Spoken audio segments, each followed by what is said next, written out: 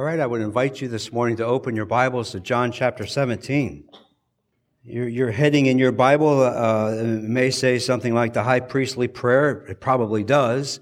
It's often what it is thought of and called of. I like to think of it as the Lord's Prayer, because really it is the Lord's Prayer as we look at the Lord praying to His Father. And a couple Sundays ago, right before Mother's Day, I guess, I kind of introduced this passage. I guess it was an introduction. That's what I called it anyways, on verse 1. And so now in the next few Sundays, we're going to dig more deeply into this prayer and spend a consecutive Sundays within this prayer. I do trust that you find this time meaningful. And it's a prayer that often when I don't know how to pray or such a beautiful, heartfelt prayer. So this morning, we're just going to cover these 5 verses. In John chapter 17, verses 1 to 5, and God's inspired inerrant word reads, "And Jesus spoke these things, lifting up His eyes to heaven. He said, Father, the hour has come.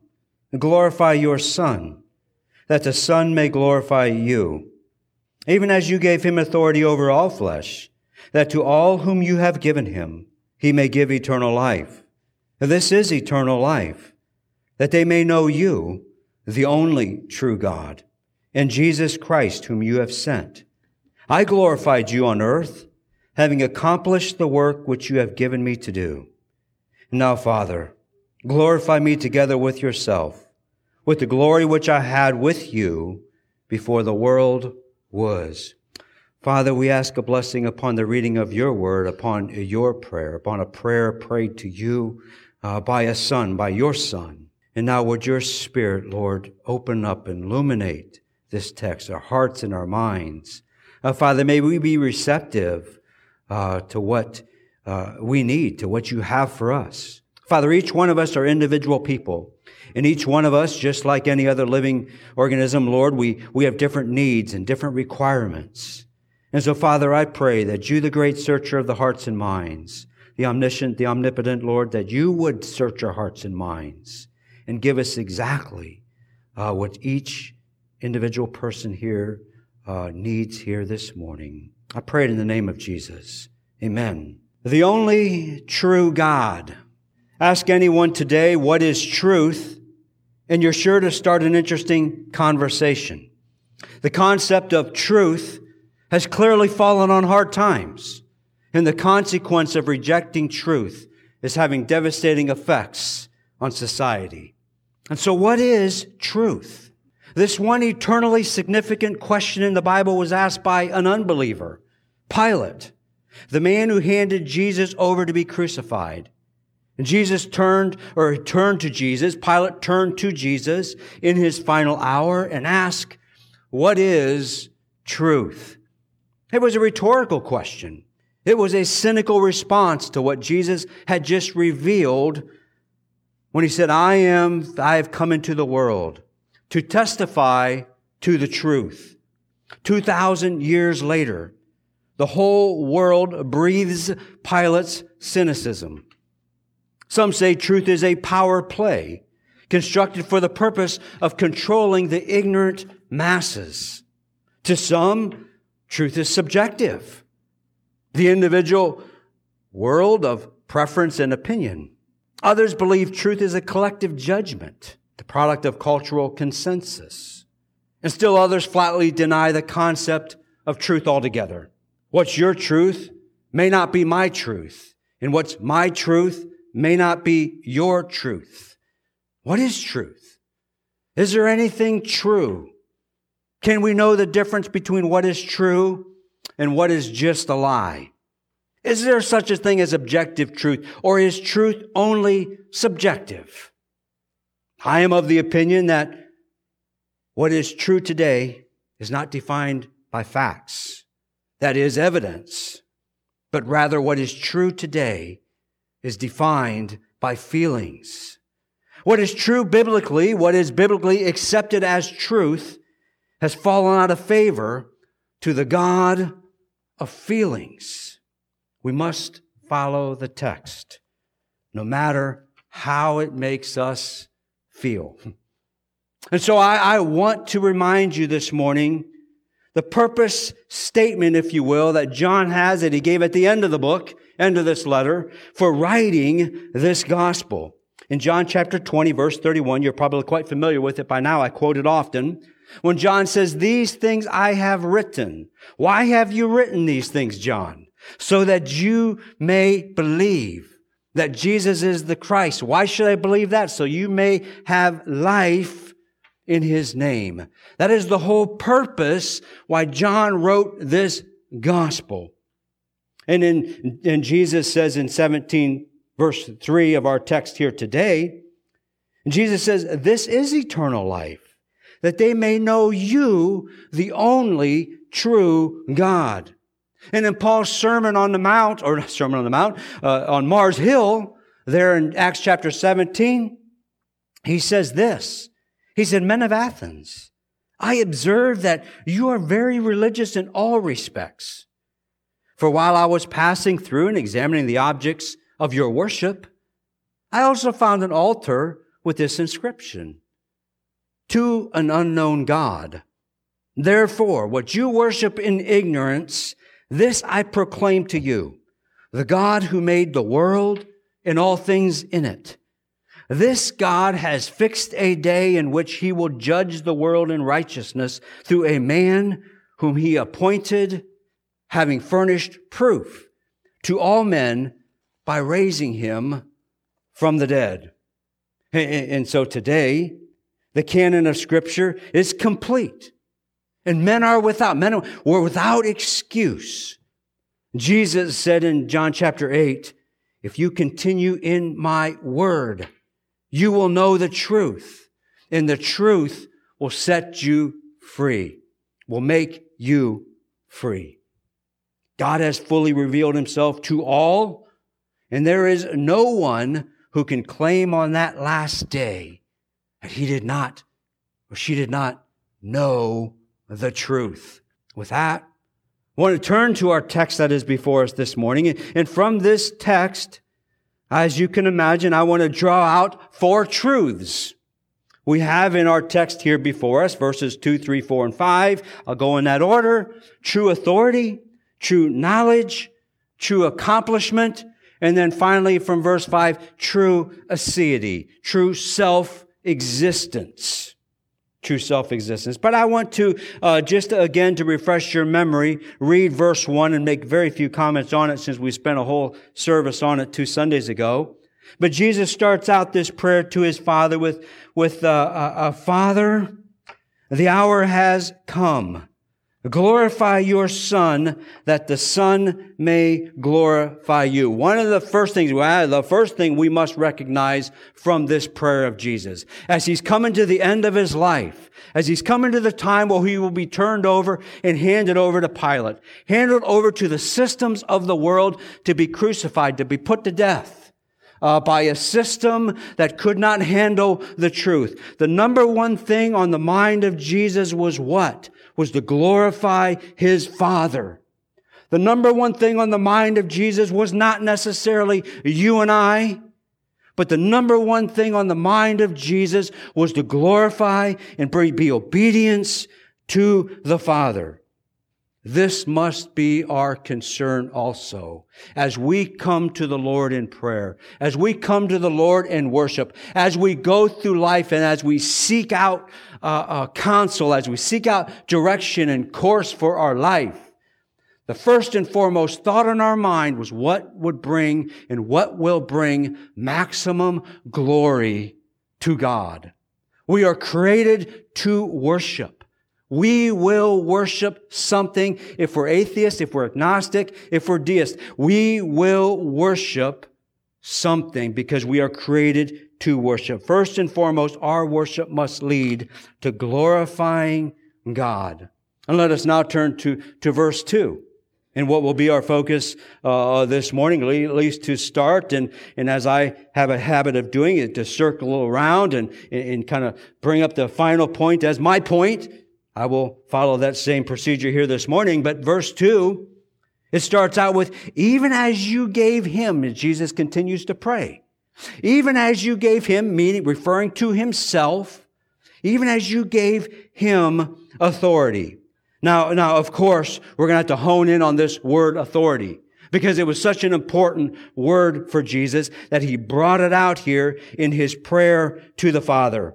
True authority, as I call this. Now, authority, we totally understand what authority is, right? We may like authority, we may not like authority, but we kind of understand what it is. But in the context of Jesus, what is it? It is just absolute power. That's all it is. It's control. And in theological terms, it would be divine sovereignty. It is that Jesus is in control of every aspect of our life. Of all our comings and our goings, Jesus' hand, God the Father's hand, God the Father's direction and guidance is over it. This is the supreme power that is being spoken of here as Jesus acknowledges that God gave me this absolute supreme sovereignty, this supreme power. In Matthew chapter 28, verse 18, as before Jesus ascended to heaven to take his rightful place beside the Father at his right hand, he said to the disciples that were there to observe the moment, he said, all authority has been given to me on heaven. I find this very interesting. In heaven and on earth. So it's not just his authority doesn't just for the earth as he walked upon this earth. His authority isn't just given to him and granted to him in heaven, but it is heaven and on earth. And before we continue here this morning, we too must understand the source of authority. Authority does not come from you. Authority does not come from me. Authority does not come from our elected officials. Authority, true authority, comes only from God the Father. We must acknowledge that any authority that exists today has been given, has been granted, has been allowed by God the Father. Romans 13:1, a passage of Romans that we're quite familiar with, especially as we think about authority, where Romans chapter 13:1 says this, as Paul starts out and acknowledges, there is no authority except from God. And then he continues to add commentary to that exact point and how that is fleshed out, how that is lived out in the world here before us. In John chapter 19, verse 11, Jesus said to Pilate, you have no authority. You can kill my life. You can kill me. You can take my life from me. You can do whatever you want. But Pilate, you understand, you only have that ability because God has allowed it. God has given you that authority. Unless God has granted you and given you that authority, you could not take my life. You could not at all. And so we must understand this morning that there is no authority that we possess, that we have, that we claim to have, that has not been given to us. It was this understanding that the centurion had when the centurion came to Jesus and said, Jesus, heal my servant. This centurion, who was a non-believer initially, became a believer, understanding authority. Where Jesus, or the centurion says this to say in Matthew chapter 8, Lord, he says, I'm not worthy for you to come under my roof, but just say the word and my servant will be healed. For I also am a man under authority, with soldiers under me. And I say, go here, and that one goes. And I say to another, come, and he comes. And to my slave, do this, and he does it. And so Jesus, I understand authority, and I understand you have supreme authority. You are sovereign. You have absolute power. So don't even humble yourself by coming into my house. Although I am a ruler, although I also am in a position of authority that has been granted to me by the people. But I'm not worthy of your authority coming to my house. Just say the word and it will happen. And Jesus did what? Jesus acknowledged that this man who was an unbeliever had more faith than many that claim they are believers. Why? Because he understood authority and who has it and who doesn't, or if you have it, where that authority came from. Now, there is nothing that you have that has not been given to you. The very breath in your lungs has nothing to do with you, but has been given to you by the one, by God, who has absolute authority. Think about that for a minute. The very breath in our lungs is not produced by our lungs unless our lungs are given permission to function as they have been created. And so that's the first point here this morning, and that is true authority. We must understand that before we can go on. And next we want to look at this verse a little closer. And how does this authority play out? We see in verse 2, you have given him authority over what? Over all flesh. And not just all flesh, but you've also given him authority over all whom you have given him. And so there's two alls here. It's being spoken of two groups of people that Jesus is lifting up here this morning. And so first, we're going to look at the first group that Jesus is acknowledging that he has authority over, and that is all flesh, sarx. So it's just all created things. And so as we think about flesh, it's literally every breathing, living, cold-blooded, warm-blooded, whatever you may be here this morning. I hope I'm warm-blooded. I don't know if that's a good thing or bad thing. I suppose it is. I don't know. Anyways, off topic. Let me get back on track. Where was I? Oh yeah. Jesus has authority over all flesh.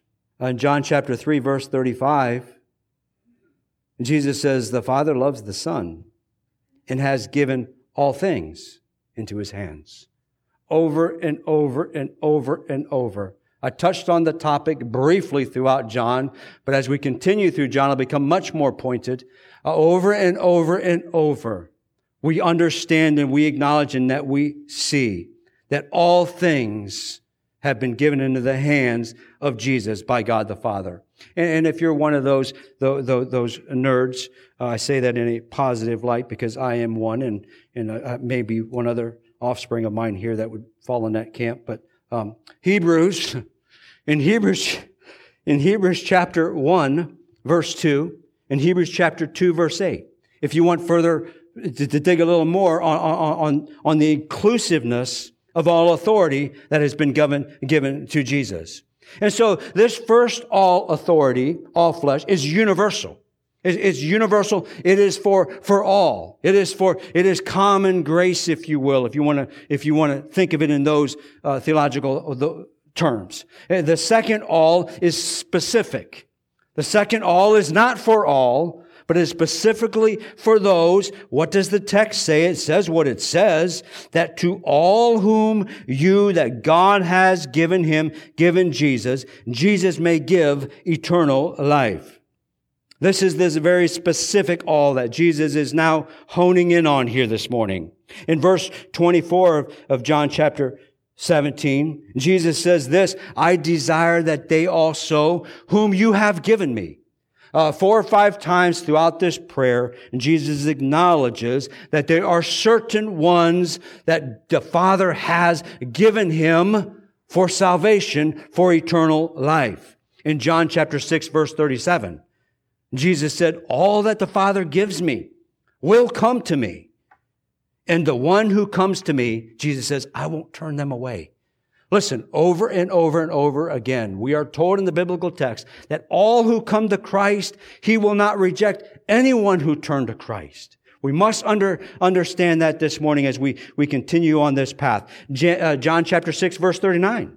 Now, this is the will of him. This is the will of God who sent me, Jesus says, that all that he has given, nothing is lost. This, again, step back, this point, all authority, right? Sovereignty, absolute power. It is in that sense and in that case that Jesus is saying, all he has given me, none will be lost. This is supreme authority and supreme power. In John chapter 10, verse 28, Jesus says this, my sheep hear my voice, and I know them, and they know me. Verse 28. And I give them eternal life, and they will never perish, I mean, it's quite clear, is it not? And they will never perish, and no one, listen, and no one will snatch them out of my hand. None. It's a lasting security. My Father, who has given them to me, is greater than I am. Is greater than all. And no one is able to snatch them out of my Father's hand. That's supreme authority. That's supreme power that the Father has, the ability that He's given the Son. Back to John chapter 17 in our text here today, verse 12. And Jesus says, while I was with them, right? Because we need to understand this. Jesus says this, while I was with them, I was keeping them in your name. Because in light of what we just said, there's Judas, right? What gives? This explains it. While I was with them, I was keeping them in your name, God. This is the prayer of the Son to the Father, which you have given me. I guarded them, and not one was lost. Not one perished, but the son of perdition. Why? So that the Scriptures would be fulfilled. Listen, I don't know that the biblical text can be more clear than it is here. That Jesus, that God the Father, has absolute authority, has absolute power to weld that authority, to weld that power, to divvy it out, or whatever type of language or words you want to add to that, to do with that power and authority whatever He likes. And we'll get there to the end to put a period on that sentence. But first, again for you, I want you to know that your life is not an accident. Your life is not a mistake. Your life is not a waste. Your life has been given to you on purpose and for a purpose. Do you understand? The God of the universe, who wields absolute authority, absolute power, who's sovereign over all, has given you your life. You think that's a mistake? You think the God who is in control of all is going to make a mistake? Well, I would think not. Think about that in your life. I don't know what you're going through. I don't know what your life faces on a day-to-day troubles and times. But it's on purpose for a purpose. Put it in that perspective and see how your thought process pans out from there or works itself out from there. So anyways, that's true authority. Second, I want to go to verse 3, and we want to see true knowledge. Jesus says, this is eternal life, that they may know you, the only true God. The purpose for this true authority is to give eternal life. And now in verse 3, Jesus identifies or fleshes out or defines what eternal life looks like, what it is. And Jesus says eternal life is this, so that I can be happy, fat, and wealthy, but so that we can have eternal life. And so eternal life is to know God. And so we want to take that little phrase that I put together, and we're gonna just dig into that just a little bit. Eternal life. I mean, obviously we know what eternal life is. It's a period of unending time, right? Life unending, life that goes on forever. Think about this for a moment. Do you want your current life to continue forever and ever in the current state it's in? I would think most of us would say no. So Jesus, if you're saying, now my life is just fine, so I'm not saying, hear me out. I mean, I'm not saying that, but just to try to put this in the context of what Jesus is saying of eternal life. And so He's not speaking about the here and the now that lasts forever, though there's moments of our life we may want to last forever, and there's other moments of life we can't wait till it's over.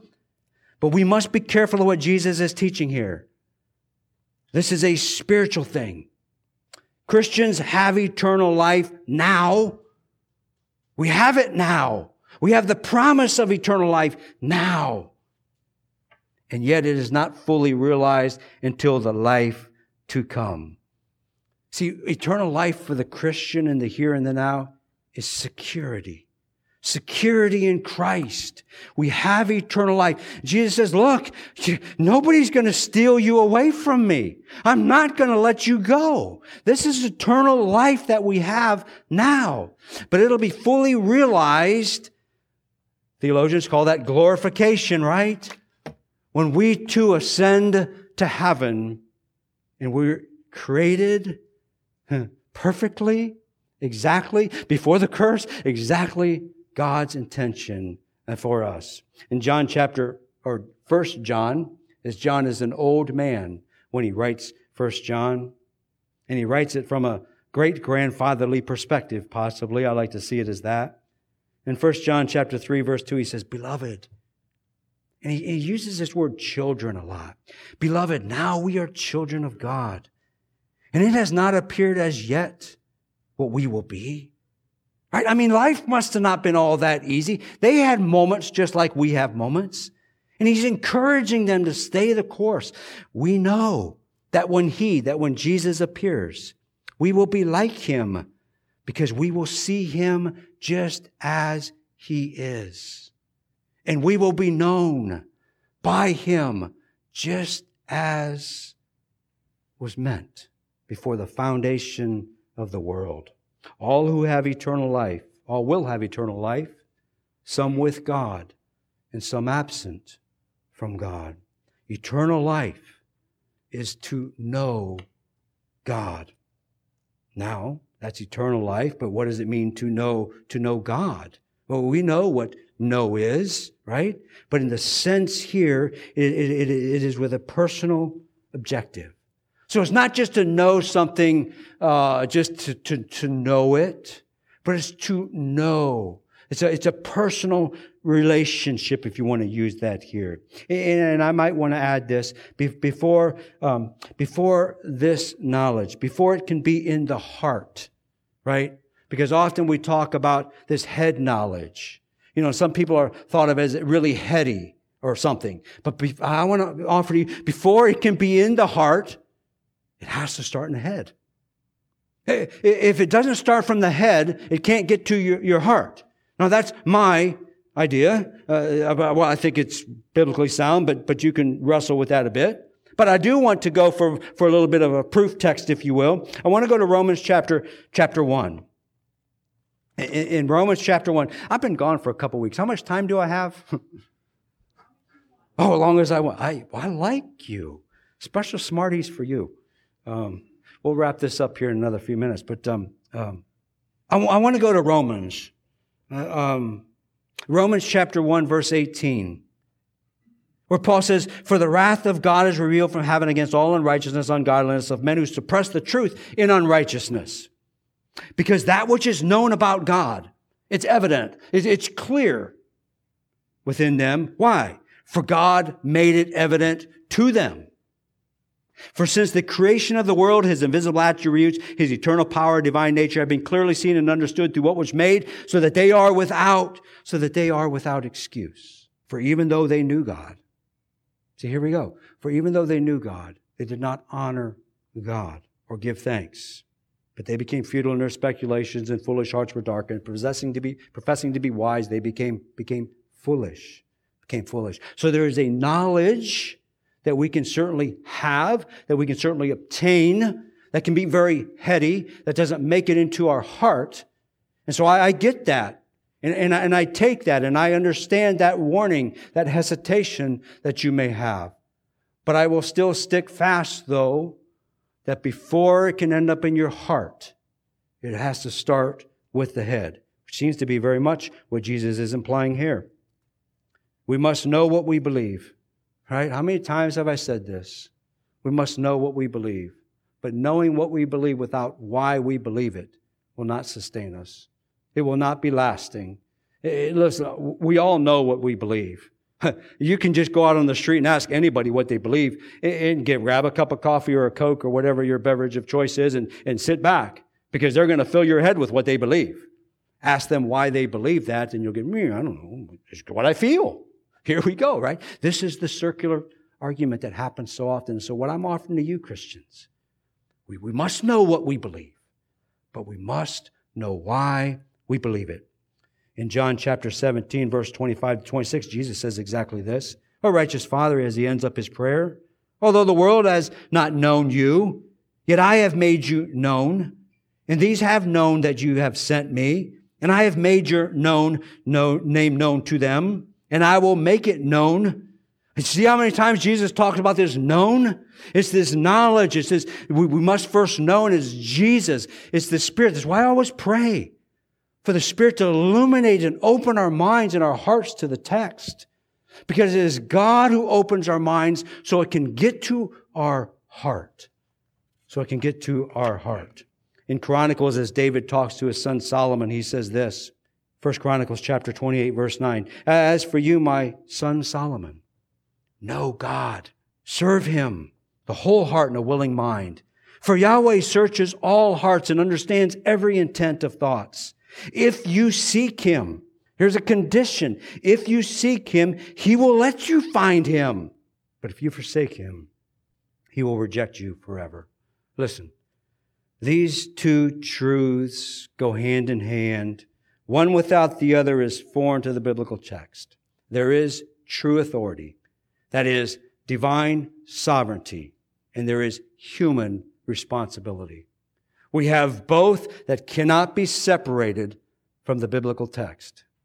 Every single one of us are under the control of divine sovereignty. And yet every single one of us have our own human responsibility to search, to seek, to search out, and to surrender to Christ. You must understand that. So that's true authority, true knowledge. We come to true accomplishment. What was the work that Jesus accomplished in verse 3? This is eternal life. Verse 4. I have glorified you on earth, having accomplished the work that you have given me to do. Oh, what was this work? Well, obviously in Daniel chapter 9, verse 24, Daniel prophesied about it way back there, where he says to finish the transgression, to make end of sin, to make atonement for iniquity, to bring in everlasting righteousness. I cannot say it any better than that. The work of Jesus was to offer forgiveness, offer salvation, offer hope and life to those without hope and life. He came to die upon that cross because that's what society chose to put an end to His life. But He laid it down freely, and He did it under their authority. But it was so that you and I can have the opportunity to seek and to search out Christ. This was the work that Jesus came to do, to satisfy the wrath of Father God. Jesus came to bring together man and God. He says, I have accomplished the work that you have given me to do. And Jesus says, I have given eternal life to all the Father has given me. That is the work. This is the work that Jesus is speaking of here. The accomplishment is as specific as that. To reconcile people to God, to bring God and people into this relationship and fellowship with one another that has been broken all those years ago. And this work was something that only Jesus could do. Jesus did not come into the world to tell us what we have to do. Listen, Jesus did not come into the world to tell us what we have to do. Jesus came to do something for us which we could never do for ourselves. Do you understand? Do you get that? Divine sovereignty. Ephesians chapter 8, verse 2. Paul makes this very clear. For by grace you have been saved through faith. Right? This is not of yourselves. Why? So that you can't boast about it. So that you can't brag about how you pulled yourself up by your bootstraps and saved yourself. That's why it is the gift of God. Does a gift cost you anything? If it does, it's not a gift, is it? No, not at all. It's in Christ alone. Romans 10:13. All human responsibility. All who call upon the name of the Lord. You must call upon the name of the Lord, and you will be saved. Jesus glorified the Father on earth by accomplishing the work the Father gave Him to do. You and I also have a work to do, right? As long as we're breathing, as long as we're living, God has given you work. I don't know what it is. God has given us work to do. As long as we're still living and breathing, God has given us responsibility to work for His kingdom, to work for His cause. If you know what it is, continue forth. Ask God to reveal what that may be to you. Just as Jesus was given work to do, so have you and I been given work to do from the Father. And finally, we'll finish up with verse 5, true aseity. I use the word aseity. It's just a theological term. It's self-exist, or out of self, actually. Two words put together, out of self. So it's true aseity. And this is going to be my point. So what am I saying here? Jesus says in verse 5, not Father. He comes back around. And he starts this prayer here at the end of this paragraph. He finishes it the way he started it. And he says, now, Father, glorify me together with yourself with the glory which I had with you. From when? From before the world was.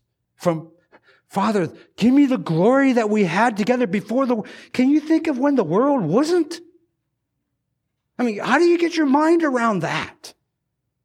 This is the prayer of Jesus as we get to listen in to how the Son prays to the Father. The Gospel of John begins not with the virgin birth, but with eternity past. In John chapter 1, verses 1 and 3, in the beginning was the Word, and the Word was with God, and the Word was God. He was in the beginning with God. Listen, all things came into being through Him, and apart from Him, nothing came into being that has come into being. Just get your mind around those couple verses for a moment. John chapter 8, verse 58. Truly, truly, I say to you, before Abraham was born, I am. And that blew the people's minds. It should blow our mind also.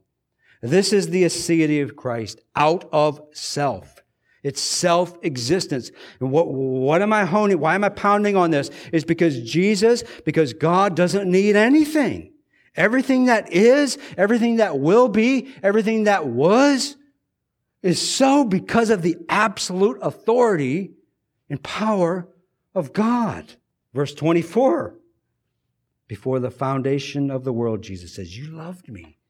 Before the foundation of the world. Again, over and over and over, He makes this point. The Father loved the Son after the cross. The Father loved the Son because of the work that He did upon the cross. No. Jesus acknowledges. Now think about this. Jesus is praying to the Father before He ever went to the cross. And it says, you loved me before the world ever was.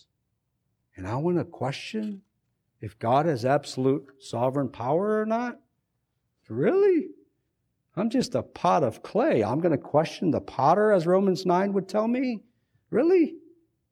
Psalm chapter 139, verse 13. This is for you.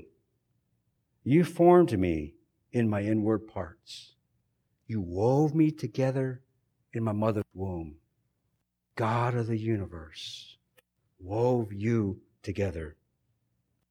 You two have been known before the foundation of the world ever was. Again, there is not a single person who is an accident. In the womb or outside the womb. You've been created by God. Jeremiah says, before I was formed you in the womb, I knew you. Ephesians 1:4, He chose us. He chose us in Him, for Him, before the foundation of the world. He didn't look down no corridor of time. Before the foundation of the world ever was, He chose us. So what's my point? What do I want you to take away this morning? This, that the God who is sovereign, the God who has or will reveal Himself to you, the God who hung upon the cross and cried out, it is finished.